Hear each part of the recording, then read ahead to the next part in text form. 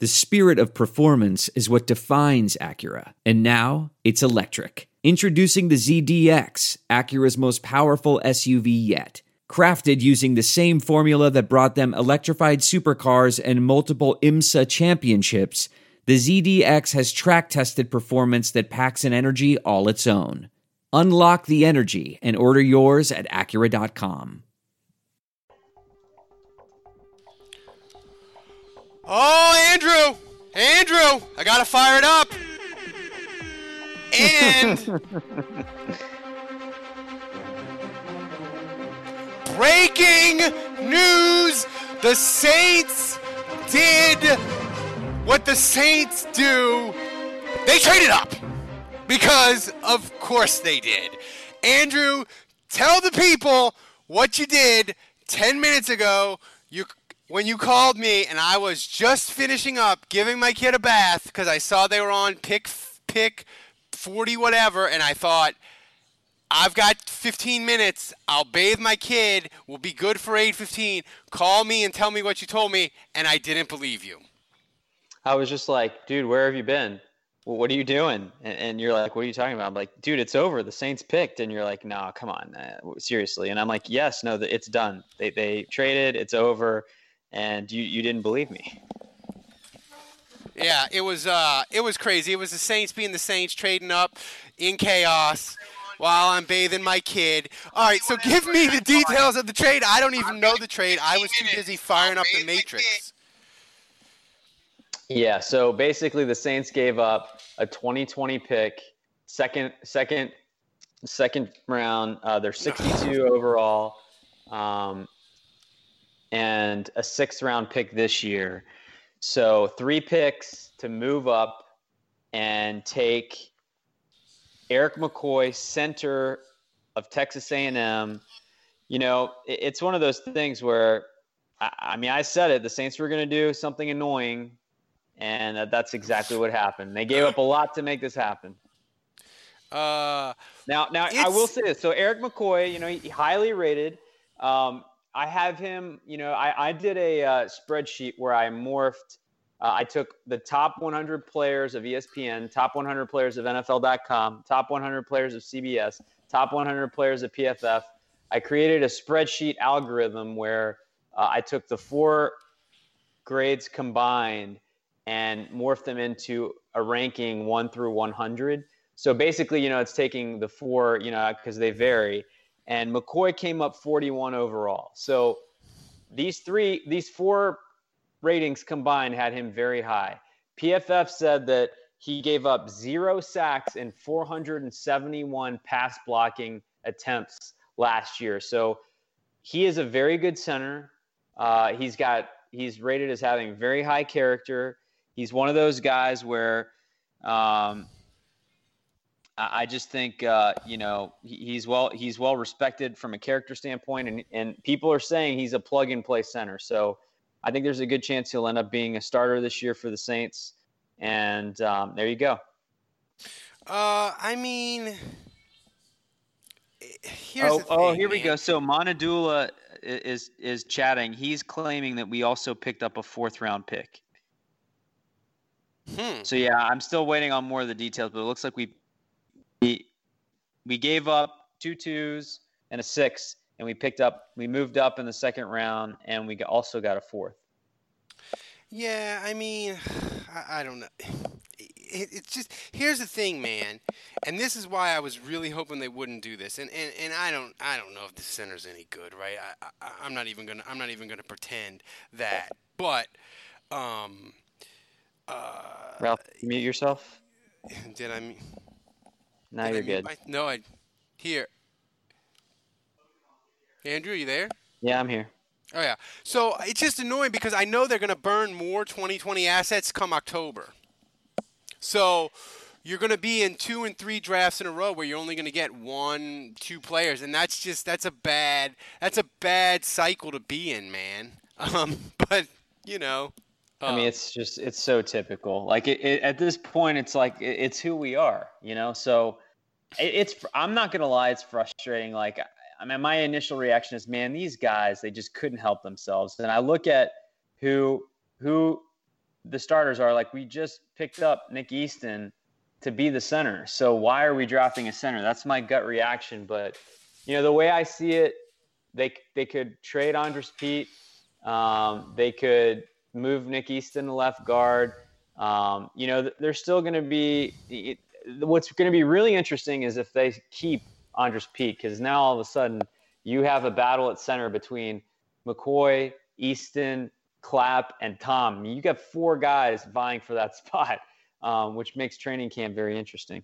I will say, for those of you on the live stream, you can't say that I didn't try to prepare, because the slide on the live stream is emergency Saints draft day trade live stream. Loomis did a Loomis breaking news. I built that yesterday afternoon. So even though I was bathing my kid and I wasn't technically on the spot prepared, I had the show ready, Andrew. Can I just get that out there?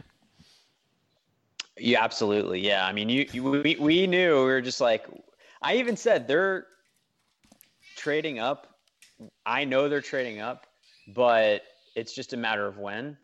And I'm just glad they didn't give up the first. I think we all just need to be happy that the 2020 first stayed in their pocket. I mean, I've been saying all offseason, there's no way they're going to go through this exercise with the 2020 draft unblemished. And sure enough, second round pick gone. But again, Max Unger retired, and Dave, when we were just texting right now, Dave was on a text chain, and he said, hey, when Max Unger retired, this is the butterfly effect of that. And he's absolutely right. I think the Saints were counting on Unger to give them a couple more years, and this kind of accelerated the need for a long-term center for them, and now hopefully they have it. Yeah, but here's the thing, man. Like, they had Nick Easton, and I know you did this. You didn't tell us about it in the draft. You had the composite spreadsheet of like all the rating. You're like the dude. You're like Zach Galifianakis in what's the movie? The Las Vegas movies, right? With all the math equations in your head. You had the spreadsheet. And he's 41 and the Saints got him at what, 48, 49? 48. 48. Yeah. So that's okay value. But Jesus Christ, man, you burned a lot to do it. And look, it's to me, I gotta say, this trade is a lot less horrific to me than I thought it was at first. The fourth makes me feel a lot better. So they got a fourth. So now the Saints are going to get the pick in the 4th round, which is nice. So I mean, that's not terrible, I guess it's not terrible that in the sense like the Saints basically, if you're looking at just this year, the Saints get 48 and a 4th round pick. They give up 62 and a 6th. So in both cases, they're getting the better end of that trade, and what it costs them is a 2020 next year. So, once again, they're burning assets in the future but they're benefiting themselves in the now, and they come out ahead as far as this year's draft is concerned. Yeah, I mean, and look, if they're good, if they're a playoff team, that's let's say they don't win the Super Bowl, but they're a 10, 11 win team, that pick is 56, 57 next year. The problem is, though, Andrew, eventually you have to break this cycle. It's like taking out a payday loan. As long as Mickey Loomis is the GM, this is who they are. They're never going to break this cycle, Ralph. It's always going to be live in the right now, and for who cares about the future? Because I seriously think that Mickey Loomis, he must have on his phone alerts for every time there's an end of the world prediction. Every time there's an end of the world prediction, he gets an alert on his phone, and he's like, "Oh, well, the world's ending in 10 days, so I might as well trade all my draft picks." Dude, I seriously think he lives in the now. Whoever is the GM following Mickey Loomis, I pity that person, because they are going to have nothing. They're not going to have cap space. They're not going to have picks. It's going to be the darkest timeline. Here's the thing. Well, here's my question. I think this, if we're evaluating this trade, so Eric McCoy is on the Saints now. I just don't think you trade up to go get a center in the second round unless you really believe he can start for you this year. So let's say McCoy is your starter at center. They picked up Nick Easton. Where do they go with this offensive line? Is Easton your primary backup guard? Is he starting, and is Pete your primary backup tackle? Do they trade Pete? What? How do you feel if you were to guess? I guess so. Two-part question. First part: if you're going left to right, who are your 5 starters to begin the season? And second question: if Andres Pete is not one of them, is he on this roster? I mean, I think Andres Pete's on the roster. I think it's Armstead, Pete, the draft pick at center. What's his name again? Eric McCoy. I want to call him McGarry, but McCoy, Jack McCoy from Law and Order. So Jack McCoy starts at center. The real McCoy. And then Larry Warford, and then Ramczyk. And I think can Easton play guard? Yes. I mean, so, Easton can play. And look, Easton is hurt all the fucking time. Go ahead. Andrew, you there? Yeah, can you hear me? What's that? Yeah, I can hear you. Do you think this is an indictment of Will Clapp and Cameron Tom? I mean, this potentially takes them off the roster, right? For sure. One of them kicks off the roster. This is a clear indictment of them, because let me tell you, the Saints, they didn't move up to get a tackle, a right tackle to replace Ramczyk. They didn't move up to get a guard, even though Warford's getting old and he has 2 years and he's banged up. This is an indictment of Clapp and Tom is a guy that, he was undrafted and they've kind of nurtured him, but it is a clear indictment of they don't believe in what they have. And this was the argument that I've been having with people on Twitter about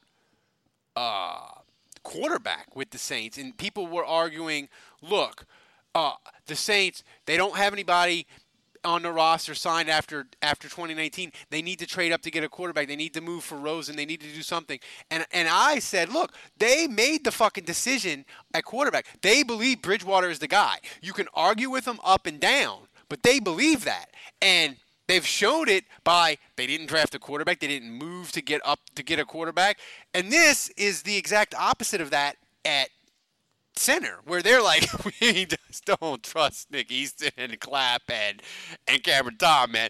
As soon as somebody that they had highly rated that they couldn't resist was available, they fucking did a Saints, they did a Loomis, and they moved up to get him, because that's what they do. If they would have felt like Cameron Tom was the guy, and say he had played 2 weeks, 3 weeks in 2018, Andrew, and he'd have been really good, they wouldn't be doing this. They would have done it for somebody else, but they wouldn't have done it at center.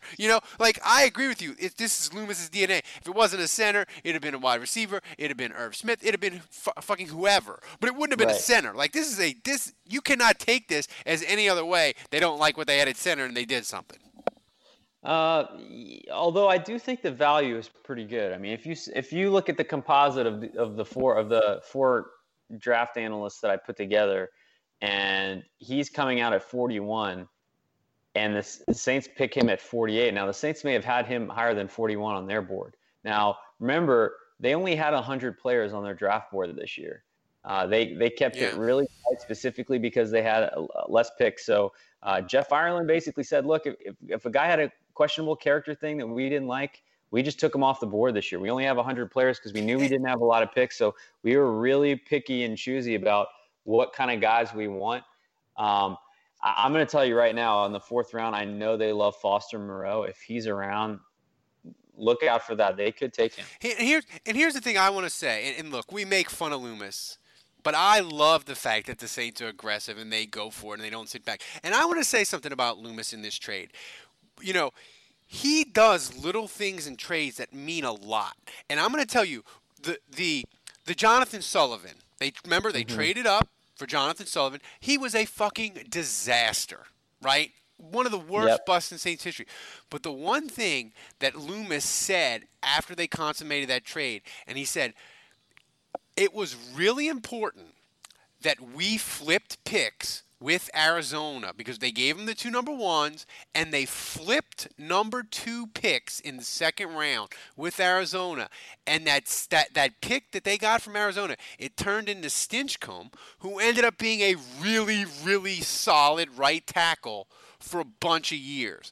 So while everybody focuses on the 2022nd giving up and they drafted a center, like getting a 4th round pick back is really nice, subtle business. Yeah.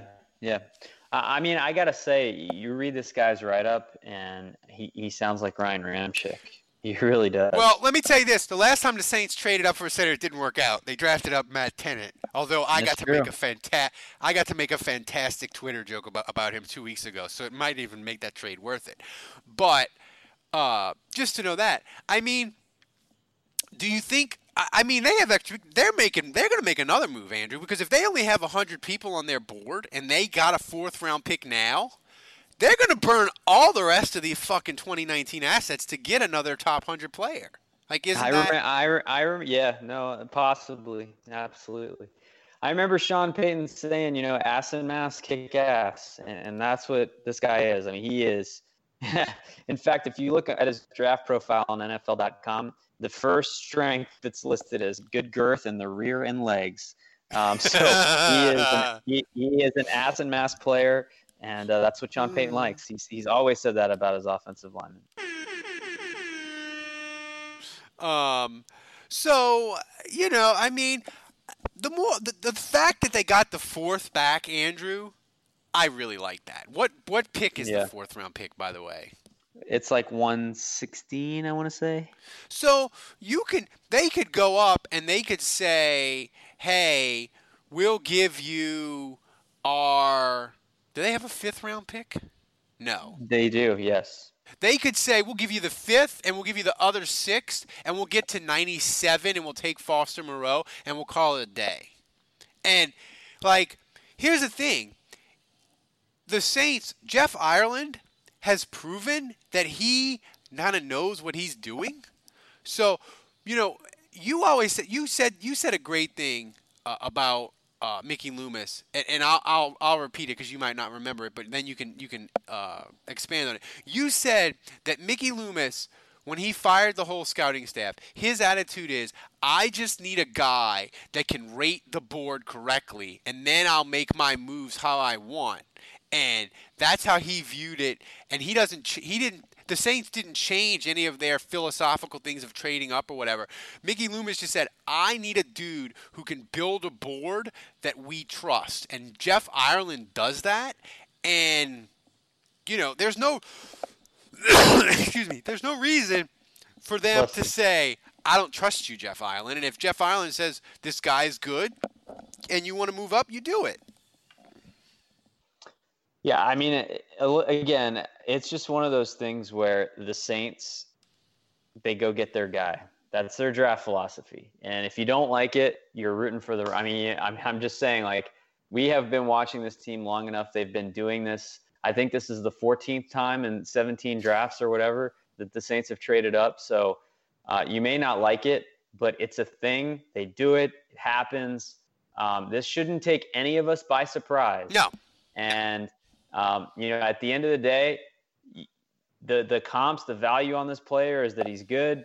And so now he's got to do it on the field and hopefully justify the decision to trade after. And look, we joke about Loomis because he trades up and he does it, and it's their identity, it's what they do.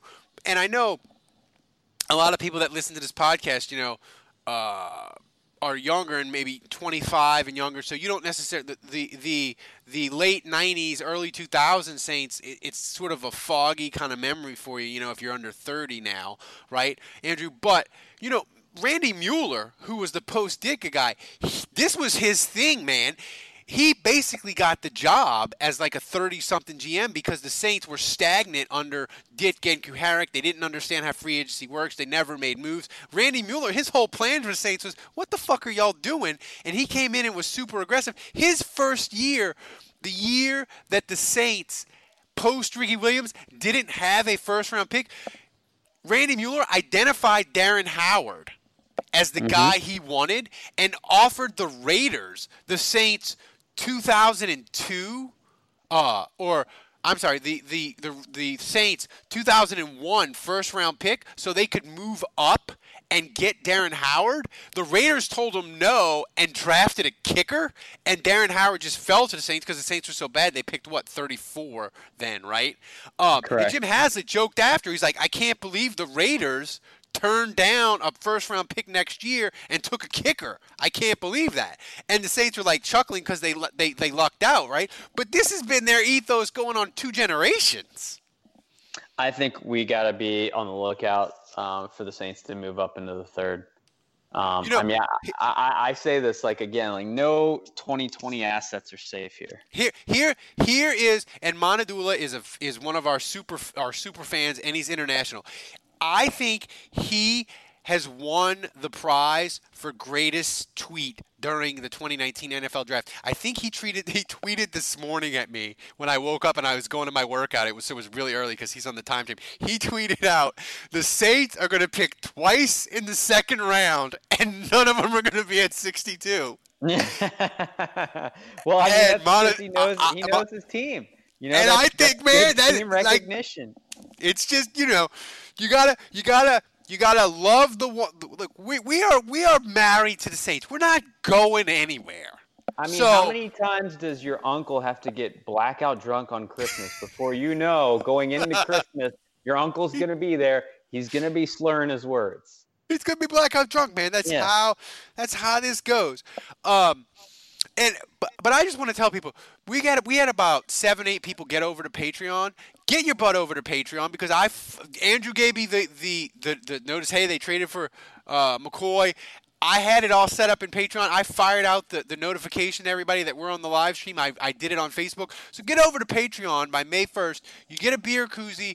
It's a better podcasting experience. You can paste the RSS feed into whatever app you use, if it's iTunes, if it's whatever, and you get the paid content that we give you with that RSS feed in whatever app you use for your podcasting delivery. So do it. Get over to Patreon right now. Andrew, the live stream is fucking hopping tonight. And I just want to tell people one more thing. Yeah, what's that?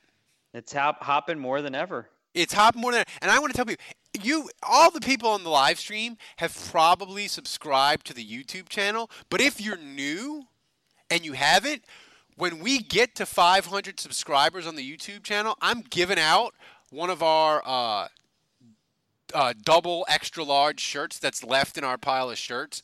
I'm giving it away for one for free when we hit to 500 subscribers. So if you're in the YouTube live chat and you haven't subscribed to our YouTube channel, do that right now for us and get you. Mateos just said in the chat that 2 minutes after we go offline, the Saints will be on the clock again. Yeah, we'll come back on. We'll come back on because me and Andrew have kids and it's Friday night and we have no lives and we'll just get them in. I mean, here's the thing too, though, and I think I think this is a part of I missed it again, Andrew, and we on the offensive line we were so close and remember on the podcast the last couple weeks I've talked about recency bias that I thought the Saints were going to trade up for a tight end or wide receiver because Sean Payton was going to look at it and I know the refs fucked the Saints in the NFC Championship game. We don't have to go through that again, but he's going to look at it and say, I can't be running plays in crunch time for fucking Tommy Lee Lewis. I got to have a weapon. I got to have another guy. I think it was recency bias. But, Andrew, I think the Saints looked at it and said, our offensive line was decimated. And that's the main reason we lost the NFC Championship besides the ref fucking us. We cannot have that happen again. We have to solidify. We have to do it. I think it's solidify and get younger. I think there's this was a reality check for the Saints a little bit this year. I mean, they thought their offensive line was fantastic. I mean, and rightfully so. But then you look at how it went down and Armstead, I mean, how much time does he even have left? And Andres Pede, he's had a lot of injuries. I mean, he's a young player, but he's had a lot of injuries. Unger suddenly retires. Warford, he missed a lot of practice and was questionable a lot of weeks with being banged up. And Ramczyk is a young player, but he's had a lot of nicks for a guy that's as young as he is. So, I know Easton, he's another guy that's been banged up, but they bring in at 25, a younger player, and McCoy is 21. And now you've got Clapp and Tom, and I like the fact that the Saints have a little bit more depth and a little bit more youth now because what was clear going through this past year is this offensive line was just not as good as they thought it was because of how banged up it got. Yeah. So they needed to restock. I mean, I listen, I went into this draft and I told you, Ralph, they can go anywhere but quarterback and I'm okay. That's how I felt going into this draft. There is really no position other than kicker and punter and quarterback that I would be uncomfortable with the Saints taking. So they could have gone anywhere here. Linebacker, receiver, corner, safety, tight end. I mean, they literally could have picked any position and I would have been happy with it. And, at 48, they get a guy that was a composite 41 overall. And most people feel he's a plug-and-play center. Centers don't go that early in these drafts. And so most of the time when you get a center in the second round, he's probably going to end up starting for you. Yeah, if he's not starting sometime before the midway point of the year, it wasn't a great pick. And that doesn't mean that he can't be a good next year or whatever, but they drafted this dude to play right now. I'm gonna give you a hot take. I think McCoy will end up being a better player than Lindstrom and the 31st pick for the Falcons. The two guys the Falcons picked in the first round, I'm going to say McCoy has a better NFL career. Oh my God! From your lips to God's ears. Can I just say, I don't understand what the fuck the Raiders are doing and the Falcons. The Raiders apparently didn't scout any other team besides Clemson. They just keep picking. They went to the national championship game. They just picked Clemson and Alabama players, Andrew. That's all they do.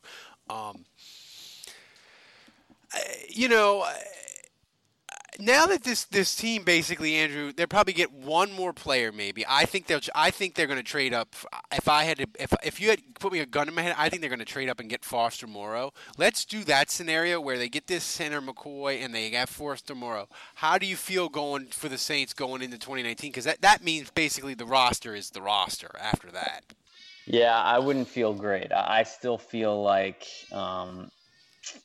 defense is a little shaky, and I don't feel like they've done enough. They really haven't added any depth at linebacker. I really would love to see him sign Ziggy Ansah or something at pass rush as a sub.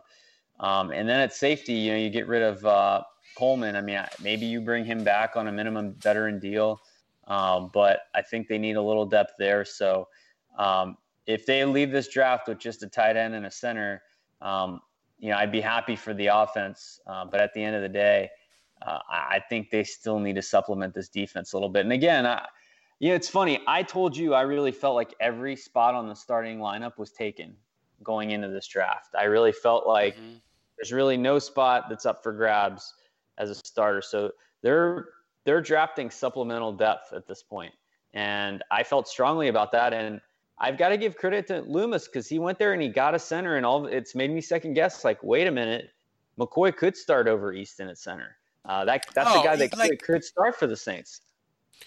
I mean, Easton was a nice pickup, and he had other options. But the Saints, his contract was hardly enough. Like, it wasn't what was first reported. Like, that was the total value, but the actual guarantees of it are like the Saints can get out of that easy. Yeah, Dylan Frederico says the Saints are doing this because the 5th and 6th round picks won't make the roster. They are 110% trading back into the 3rd. And I mean, look, I don't know if it's going to happen, but I think we all know this at this point. Like, this is who they are. Love it or hate it, they made it to the NFC. They were one bad call away from making it to the Super Bowl, so they've had success. And they believe this is the way they do it. The Rams are the exact opposite. And they've already traded back twice. They like to accumulate picks. They like to get a bunch of guys. That's the Rams' philosophy. The Saints don't roll that way. They go get their guys. They believe in their scouting department. They believe in Jeff Ireland and his opinions, and they go get guys. So we should all be prepared for. I don't know if it'll happen or not, but it would. I mean, it shouldn't surprise any of us. No, I mean, look. and look, the analytics nerds and the Bill Barnwell's of the word, they hate the Saints. They believe you accumulate picks, and because the draft is by round, it gets harder and harder to find players, so you need more sort of darts at the board. And look, Kevin's been preaching the trade down thing for years, and they have evidence on their side.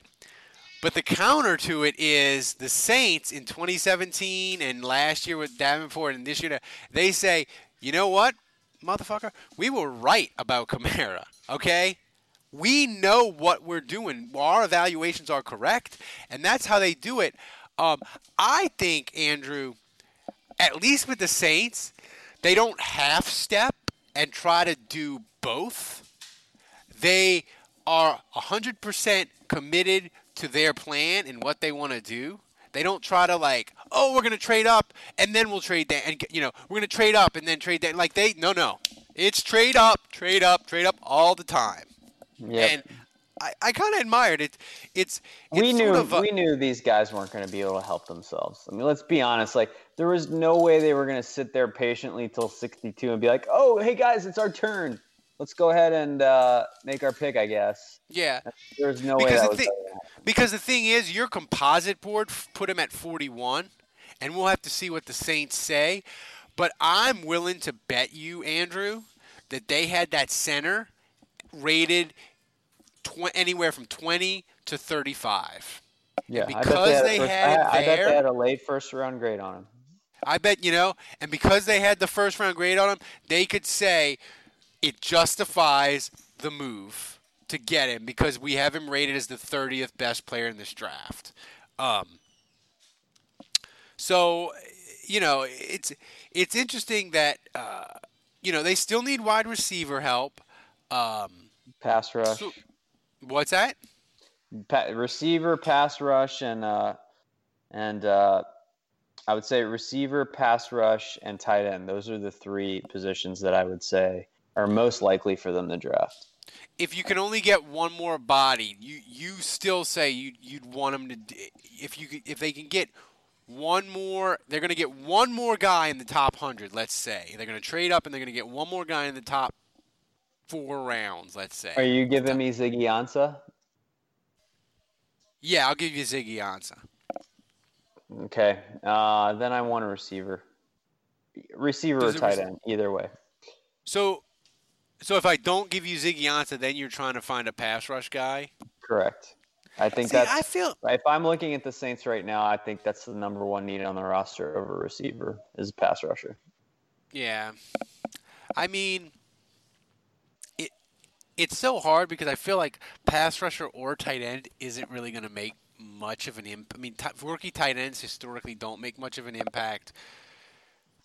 Even when you pick them high or they're Hall of Fame ones like Gronkowski, neither do defensive ends much. I mean, we had the argument. Remember when they picked Trey Hendrickson 3 years ago? We argued with Brian Pavick. He's like, he's going to have this many sacks, and you did the research, and you were like, look, guys that picked in the first round hardly ever have a sack. And I did over/under for him it was 1.5 for the year, and he didn't hit it. So yeah. So I don't know. The thing is, to me, I think they got the center. I don't know. If they add Ziggy Ansah could be an answer at pass rusher. But anything they draft this year in the top 100, even if they move up and they get Foster Moore or a pass rusher or whoever you like in the stream, the live stream, people are saying the wide Metcalf, the wide receiver for Ole Miss, other guys, whoever they get isn't likely to do much. So the cake that is their roster, it's pretty much done, and the only thing that they're going to add that could do any impact is Ziggy Ansah, which that dude's back must be as bad as my left arm, Andrew, because he's going on you mean his shoulder? Yeah, his shoulder, because he's not getting any he's going different. He's been to Baltimore, he's been to Cincinnati, he's been a bunch of places. Let's get, me and you had a discussion earlier today. People wanted and we talked about it just a little bit earlier. People really, really wanted the Saints. Either I was fighting with them. People wanted them to take Daniel Jones from Duke if he fell to 62, and people wanted him to trade for Josh Rosen. Josh Rosen just got traded to Miami, so my wife will have a new quarterback to hate instead of Tannehill. But give me your thoughts on quarterback, on and where the Saints are. Yeah, I mean, I think they are committed to. I mean, it's clear. They're committed to Teddy Bridgewater. For better or for worse, and they've given up a lot of capital for Bridgewater. When you talk about a third-round pick and then $7 million this year, I mean, that's a ton of money for a backup quarterback.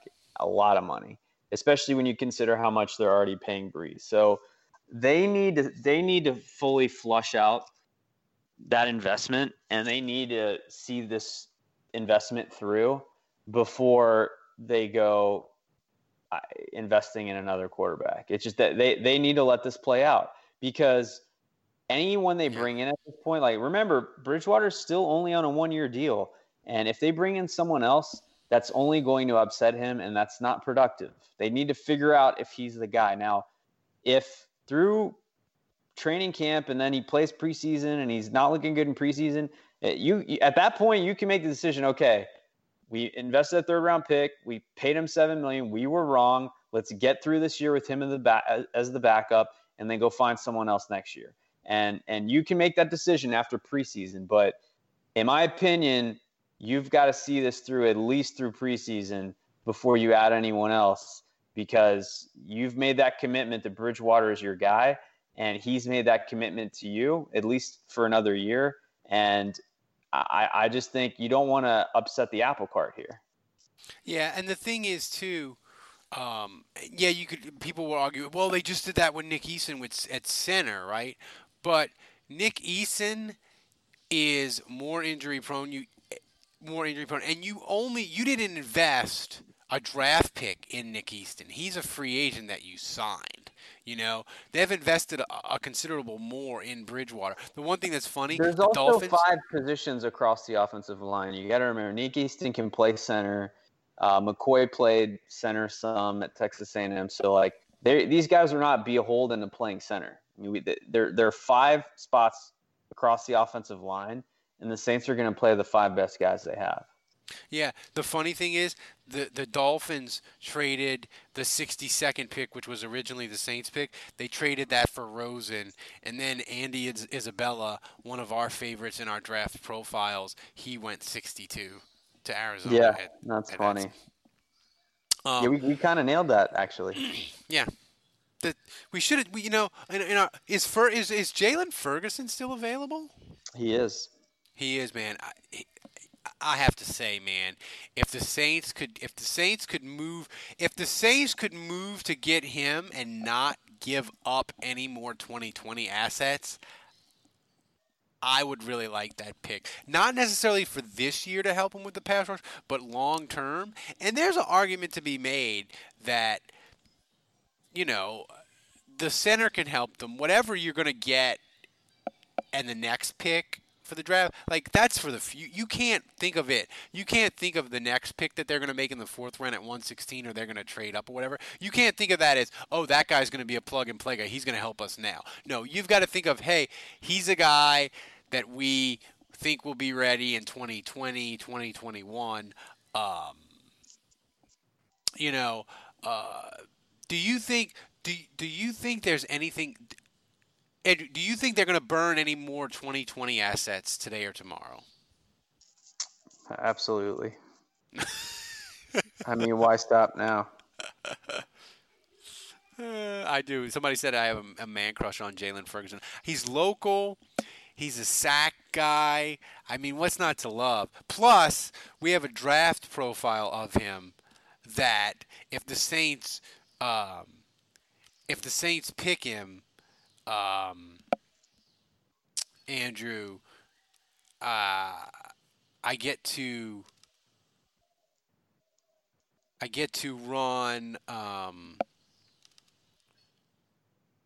run this thing a bunch of times. Today's Saints Happy Hour Draft Day Spotlight is Jalen Ferguson of Louisiana Tech. Saints fans' expectations for the 6'4", 271-pound defensive end Ferguson will be so high he could go to the Hall of Fame and still be disparaged as a failure. Ferguson can convert speed to power and once ate 37 Krispy Kreme donuts in a single sitting. One AFC scout gushed to Saints Happy Hour like a schoolgirl when talking about Ferguson. I absolutely love this guy. He's almost too good to be true. He's like football Viagra. I was talking to Andy Reid, and he's as excited about this guy as he was about Taco Charlton. Granted, he did think that was a new Mexican restaurant about to open. Jalen Ferguson's YouTube highlights will make you need a cigarette and a nap. Ferguson gets the first ever perfect Saints Happy Hour Draft Day score of 11.6. This has been the Saints Happy Hour Draft Day Spotlight. All right, so Andrew, somebody asked in the chat room, Ferguson or Ziggy? Who would you rather?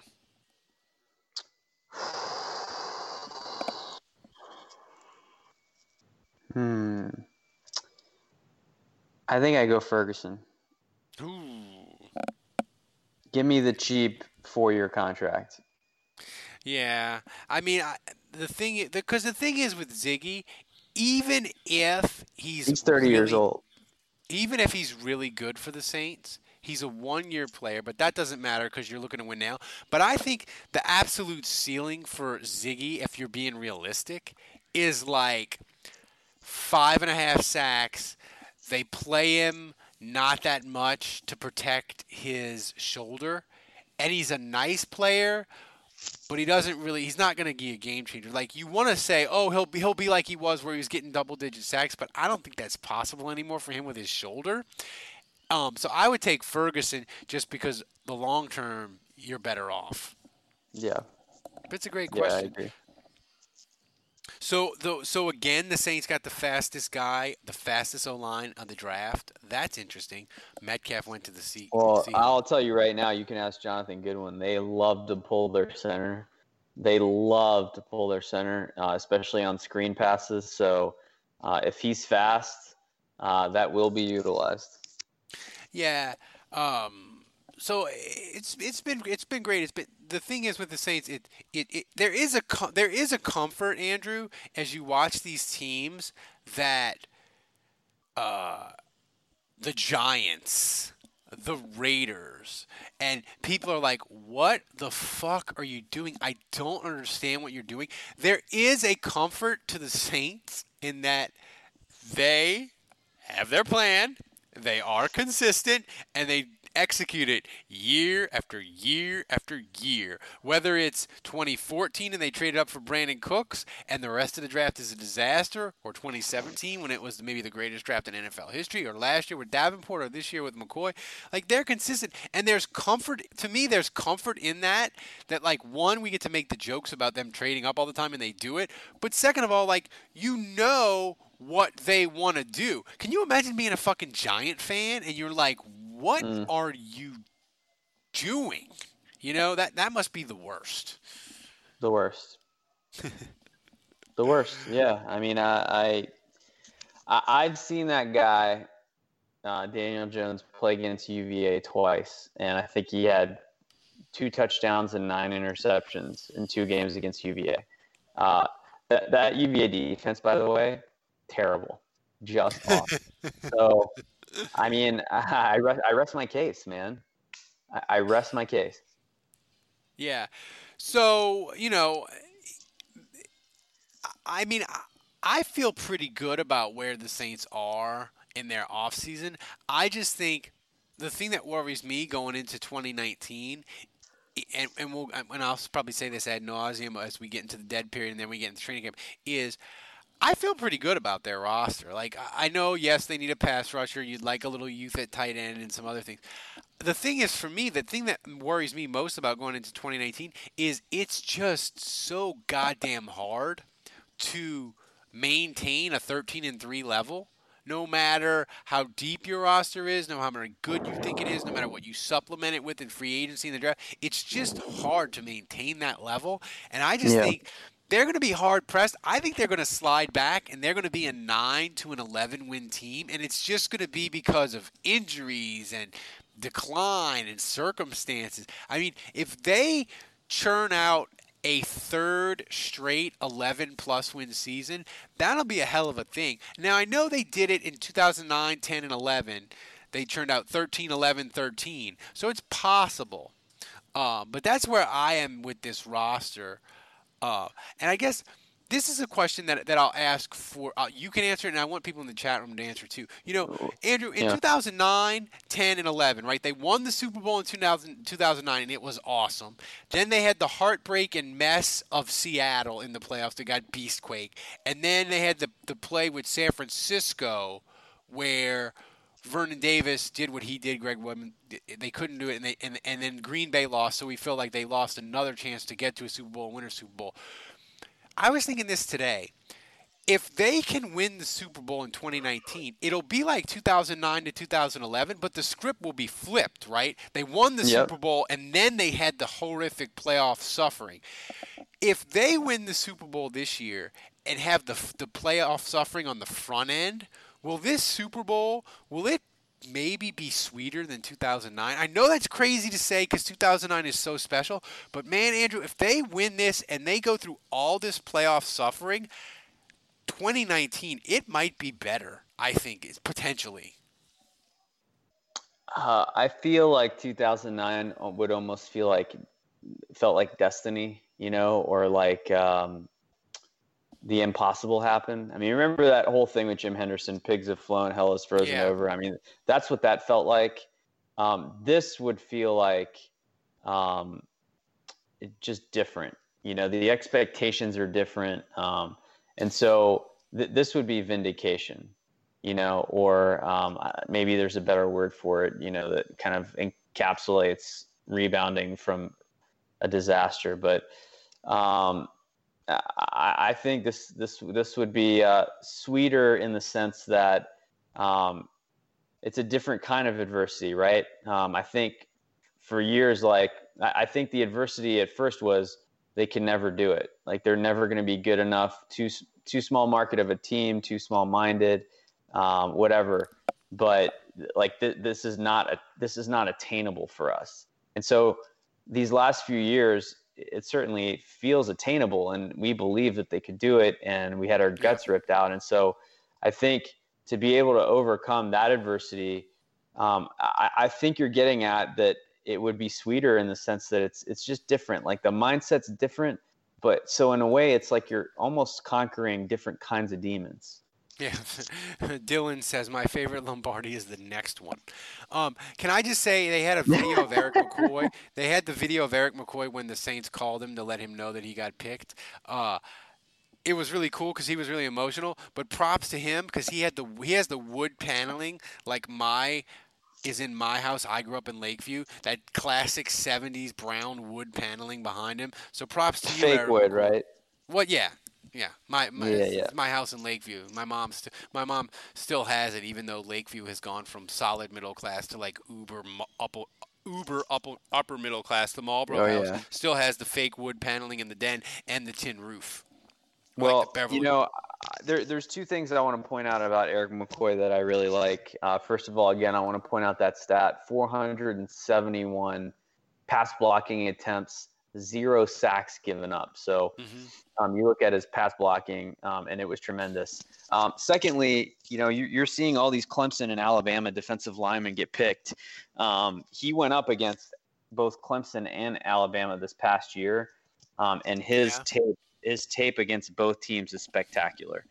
So when you look at all these guys getting picked and vaunted as terrific players that are going to be successful in the NFL, well, he went up against both his senior year this past season and looked very good.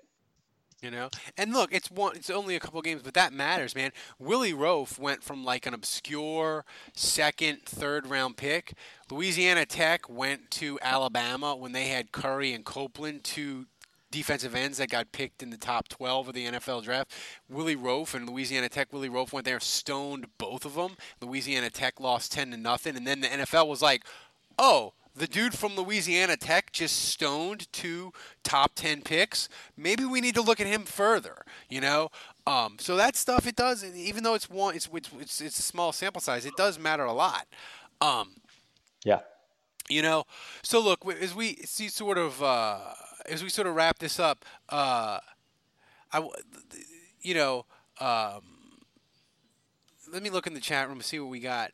If we wanted, this is from Allison Smith, another super fan. If we win another Super Bowl this coming year, would it be sweeter in a sense because of the redemption and vindication it would carry? Yeah, I mean, like Andrew said, 2009 felt like destiny. If they win in 2019, Allison, it'll feel like the Saints are just John Wick murdering people after they killed his puppy, and the Saints just went and fucking took it. Like, it wasn't about destiny. It wasn't about anything. It was about we went and took what the fuck was ours. You know? It's like a different experience. I don't know that one is sweeter than the other. I don't know that I would say like it. I don't know that I would use the word sweeter, but I think it's a different experience, and therefore, like, I don't know that I could put 2009 above it or below it necessarily, but definitely, you know, some people think it's like, you know, we always talk about like addicts, you know, we say it's never as you're always chasing that first hit, right? Your experience after the first hit, you want that first high. Yeah. But I think this would be a completely different kind of high is my point. And so I think it's one of those things where you can't really compare the two, and it would feel amazing in its own way and really special. Yeah, I mean, so, you know, we're gonna wrap this up. Do you think there's any? You asked me about Pete? Do you think Pete is going to be on the roster after today and tomorrow? I think so. Monadula is making a good point in the chat room that they really are. Is it Robert Norton? I think they both did. Yeah. But there's really no backup left tackle. Like, if something happens to Armstead, and of course we have to kind of assume that that's the case, because Armstead has had trouble staying healthy. Yes. You know, now I guess you could kick Ramczyk out there and bring in Michael Ola, but you know, again, this is Drew's last year. You want to have more options if injuries happen, not less, on the offensive line. I mean, we've got to keep Drew Brees upright, and so I think whatever you can do to make the offensive line as stout and steady and healthy as possible, you got to do. You want more options, not less. Yeah, and you know, the thing is for Pete is the roster. You know, like we talked before, the cake is baked for the 2019 Saints, basically. So the fact that he's on a 1-year deal with a big cap hit, it doesn't matter now because free agency is done. You don't need that space, right? So to me, whether the Saints are going to keep him long term or not, I just feel like I'd feel much more comfortable with him at left tackle because you like the over-under on games for Armstead. If Vegas set the number, it would probably be 8.5 starts, right? You're going to get out of Armstead, and that's probably on the high end, right, Andrew? Yeah. I think, you know, a parting thought too is like, I really don't care how guys get in the building. I really don't care how they manipulate the draft. I really don't care how they position themselves and move around the board. Just get good guys in the building. Get good players in the building. I believe they did that today. I believe they drafted a guy who's going to be a good player for them. And so as long as they keep doing that, worry less about how they get in the building. Let's just worry about how they do on the field. Yeah, so anyway, that wraps it up, everybody. Look, this one's free. It's a live stream. If the Saints do a trade, we might come back on tonight. But look, we're doing this every freaking day.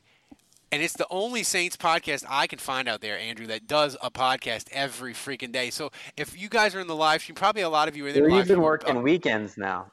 Yeah, we're even working weekend nights for you people. So if you're not a subscriber, get over to Patreon. Pay $7 a month. You get Saints podcast every day. You get a beer koozie. And listen, man, me and Andrew, we talk every day. I talk to Andrew during the day more than I talk to my own wife. My wife, My wife. So we have some really cool stuff planned for the season that in season, you're going to want to be a subscriber. It's fucking $7 a month. I paid $7 for a large Starbucks coffee today with an extra shot because I had to stay awake at work because I got up at 5. That's nothing. You didn't need that coffee. I didn't. You should have paid that to the podcast. I should have. I mean, listen, Dave's mom is a patron. So if Dave's mom can be a patron, you can be a patron out there, people. So anyway, for Andrew, for Kevin, and Dave, who are MIA, Dave's at Cub Scouts, until next week or until later, the bar is closed temporarily. It might be for 30 minutes. We might come on tomorrow if the Saints do something crazy. If not, we'll see you Monday. Thanks for joining us, guys. We appreciate it. There's no distance too far for the perfect trip. Hi, checking in for... Or the perfect table. Hey, where are you? Coming! And when you get access to Resi Priority Notify with your Amex Platinum card... Hey, this looks amazing. I'm so glad you made it. And travel benefits at fine hotels and resorts booked through Amex Travel, it's worth the trip. That's the powerful backing of American Express. Terms apply. Learn more at americanexpress.com/withAmex. We're driven by the search for better. But when it comes to hiring, the best way to search for a candidate isn't to search at all. Don't search. Match. With Indeed. Leveraging over 140 million qualifications and preferences every day, Indeed's matching engine is constantly learning from your preferences. So the more you use Indeed, the better it gets. And listeners of this show will get a $75 sponsored job credit to get your jobs more visibility at Indeed.com/match. Just go to Indeed.com/match right now and support our show by saying you heard about Indeed on this podcast. Indeed.com/match. Terms and conditions apply. Need to hire? You need Indeed. I want to tell you a story. It's a story about a scandal, broken relationships, gossip, rumors, money, corporate rivalry, and a broom. A performance-enhancing broom. My name is John Cullen. I'm a comedian, podcaster, and for 20 years, I was a semi-professional curler. And I want to tell you the story about how a single broom almost imploded the 500-year-old sport of curling. We felt like we were bringing a knife to a gunfight. It's the story of a superstar and his fall from grace. I was being dragged through the mud. It's the story of two brother entrepreneurs with a dream. I said, that's great news. It's a story of intrigue. I still don't understand why we want to keep his name secret. The full story has never been told, so I'm going to tell it. Broomgate, how a broom almost killed curling. It was a year I'd like to forget. To listen to Broomgate, search for Broomgate in your favorite podcast app. That's all one word, Broomgate. What makes a life a good one? Is it the adventure you have? Or the friends you find along the way? Maybe it's pursuing your passion while striving to protect, defend, and save what you believe in every single day. So what makes a life a good one? In the Coast Guard, we think it's all of the above and more. But you'll have to find out for yourself. Visit gocoastguard.com to learn more.